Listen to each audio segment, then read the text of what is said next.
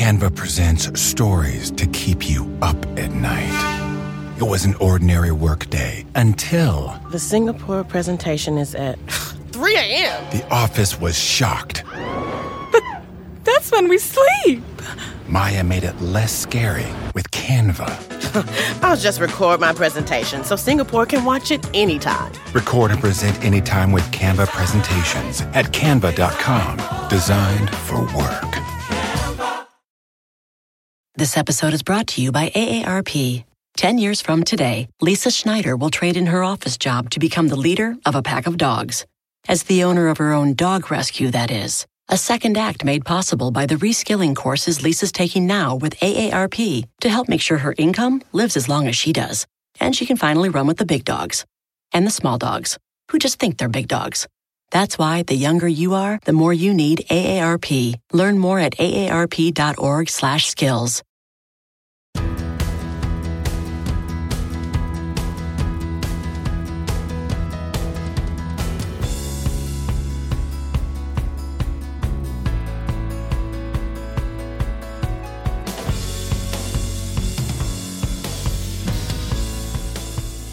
Hey, it's Rachel Cook, your modern mentor. I'm the founder of Lead Above Noise, a firm specializing in helping teams and organizations optimize their working experience. In my last episode, number 737, I talked about how burnout is on fire these days. And yeah, pun nearly always intended on my end. And I shared a few of my favorite strategies for refining how we're getting our work done to help keep that burn at bay. Because even when we're feeling overworked or overwhelmed, saying no just isn't always an option. In that episode, some of the strategies I shared included advising, repurposing, and collaborating. Today, I've got a few more for you, because who doesn't love lots of choices? Remember, not all of these will be appropriate for every situation. Be thoughtful about who is asking for what purpose and what's at stake, and let those answers guide your choosing. Okay, let's dive in. The next refined strategy is renegotiate timing. Because here's a thing that happens like all the time. We claim a priority, like a competitor put out a new product, and so now we need to refine our product so they don't nab all our customers. So we generate a bunch of work designed to get our product suite looking shiny and new, ASAP. And then something new happens, like a customer spots a security risk in our existing product. So we generate a bunch of work designed to find and close that hole, also ASAP. Know what we don't do very often? Question whether both of these are indeed achievable ASAP. Priorities absolutely change, and we need to be willing and able to flex accordingly. When our plates are full and something else gets added, we need to have the discipline to renegotiate our timelines. A security risk doesn't mean we have to say no to innovating on our existing products, but it may mean we just need to postpone it for a beat while we address the more emergent challenge. How many things on your plate are competing for that top spot right now? What can you do not to take it off, but push to the side for a moment, just one of those things, until you catch your breath? Next, reduce perfection. I know, this one is a little triggering for some people. These refined strategies all come out of a workshop I run called Achieve More Through Purpose, Clarity, and Alignment. And truth be told, some of my clients ask that I remove this strategy from the list, because they're afraid that their teams will perceive it as permission to be careless. Of course, I will always defer to the client, but the spirit of this strategy, reducing perfection, is not at all a celebration of sloppiness. It's actually about making smarter investments with our energy relative to the payout. When I'm emailing a client about an upcoming engagement, I will review and revise that note until I'm blue in the fingers. Every interaction with a client feels like an at-bat, and I want to hit a home run every time. But a note to a collaborator or a vendor? No disrespect, the stakes just aren't the same. Yeah, I would love to believe that every email I ever send to anyone is pithy and perfect, but an hour spent revising a vendor email is an hour not spent on business development.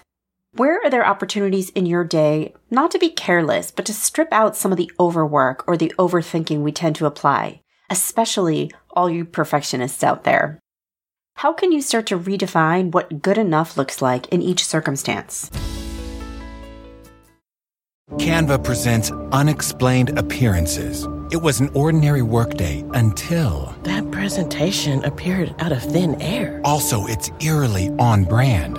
Wait, did that agenda just write itself? Words appear, making this unexplainable case... Unexplainable? It's Canva's AI tools. I can generate slides and words in seconds. Really? The real mystery is why I'm only learning this now. Canva.com, designed for work. This episode is brought to you by AARP. 10 years from today, Lisa Schneider will trade in her office job to become the leader of a pack of dogs. As the owner of her own dog rescue, that is. A second act made possible by the reskilling courses Lisa's taking now with AARP to help make sure her income lives as long as she does. And she can finally run with the big dogs. And the small dogs, who just think they're big dogs. That's why the younger you are, the more you need AARP. Learn more at aarp.org/skills. Are you a PR professional, journalist, marketer, or writer? Then you know the importance of Associated Press style. And you also know the frustration of keeping up with its ever-changing rules and recommendations. I'm Mignon Fogarty, better known as Grammar Girl, and to help you with those challenges, I've created a course that you and your team don't want to miss. It covers the latest updates to AP style, and we even talk about the new AP guidelines for writing about and experimenting with AI. And we have a special deal running right now. If you purchase the on-demand course with the code McMill, that's MACMIL, you get a $90 discount. So whether you're working on a pitch, a business agreement, or a story, don't let embarrassing writing mistakes hold you back. Get the course at bit.ly/grammarondemand, all lowercase, and sign up with the code McMill. Next, make a recommendation. In my last episode, I shared the advised strategy. This approach works when you are the subject matter expert and your brain power is needed to fuel the work. Sometimes, though, you have a different expertise, and that is the knowledge that you are not the expert. But luckily, you know who is. I know, when someone asks for our help, it feels good. It's human nature to want to be the one to deliver it. But sometimes the greatest value we can offer is the truth about our limits, combined with a suggestion on where to look instead. I've gotten requests over the years from organizations looking for help building leadership succession plans or attracting talent from more diverse pools. And while the truth is, I've done some of this work in the past, neither is my area of deep expertise. But luckily, I maintain a network of people that I know and trust who have precisely these slices of knowledge, people who can deliver these outcomes faster and more thoughtfully than I ever could. So I make recommendations and introductions, and you can do the same. When a request comes your way and you know it's going to be a grind to get it done, remember there are more and sometimes better ways to deliver value beyond taking that thing on yourself. Whose name comes to mind? Who can you point this asker toward? And how will you both benefit from your willingness to take a fresh approach? And my last refined strategy for today is offer a helpful start. And here's how it works. Next time a request comes your way, ask yourself this. Are yes and no the only options here? Or is there a middle ground? Sometimes the answer is you build the foundation, but hand it off for the build. Someone's asking you to develop a client presentation? What if you develop the key talking points and objectives, but you hand it off to someone else to develop the content? Someone's asking you to run a financial analysis. Maybe you build a quick model and pass it along to someone else to run the data and draw the conclusions. Someone's asking you to plan an event. Maybe you pull together an initial list of recommended venues and vendors, but someone else makes the calls and the plan. How can you add some value without feeling obligated to take the thing over the finish line? I hope something on this list felt helpful, and I can't wait to hear which one you've given a try. Join me next week for another great episode.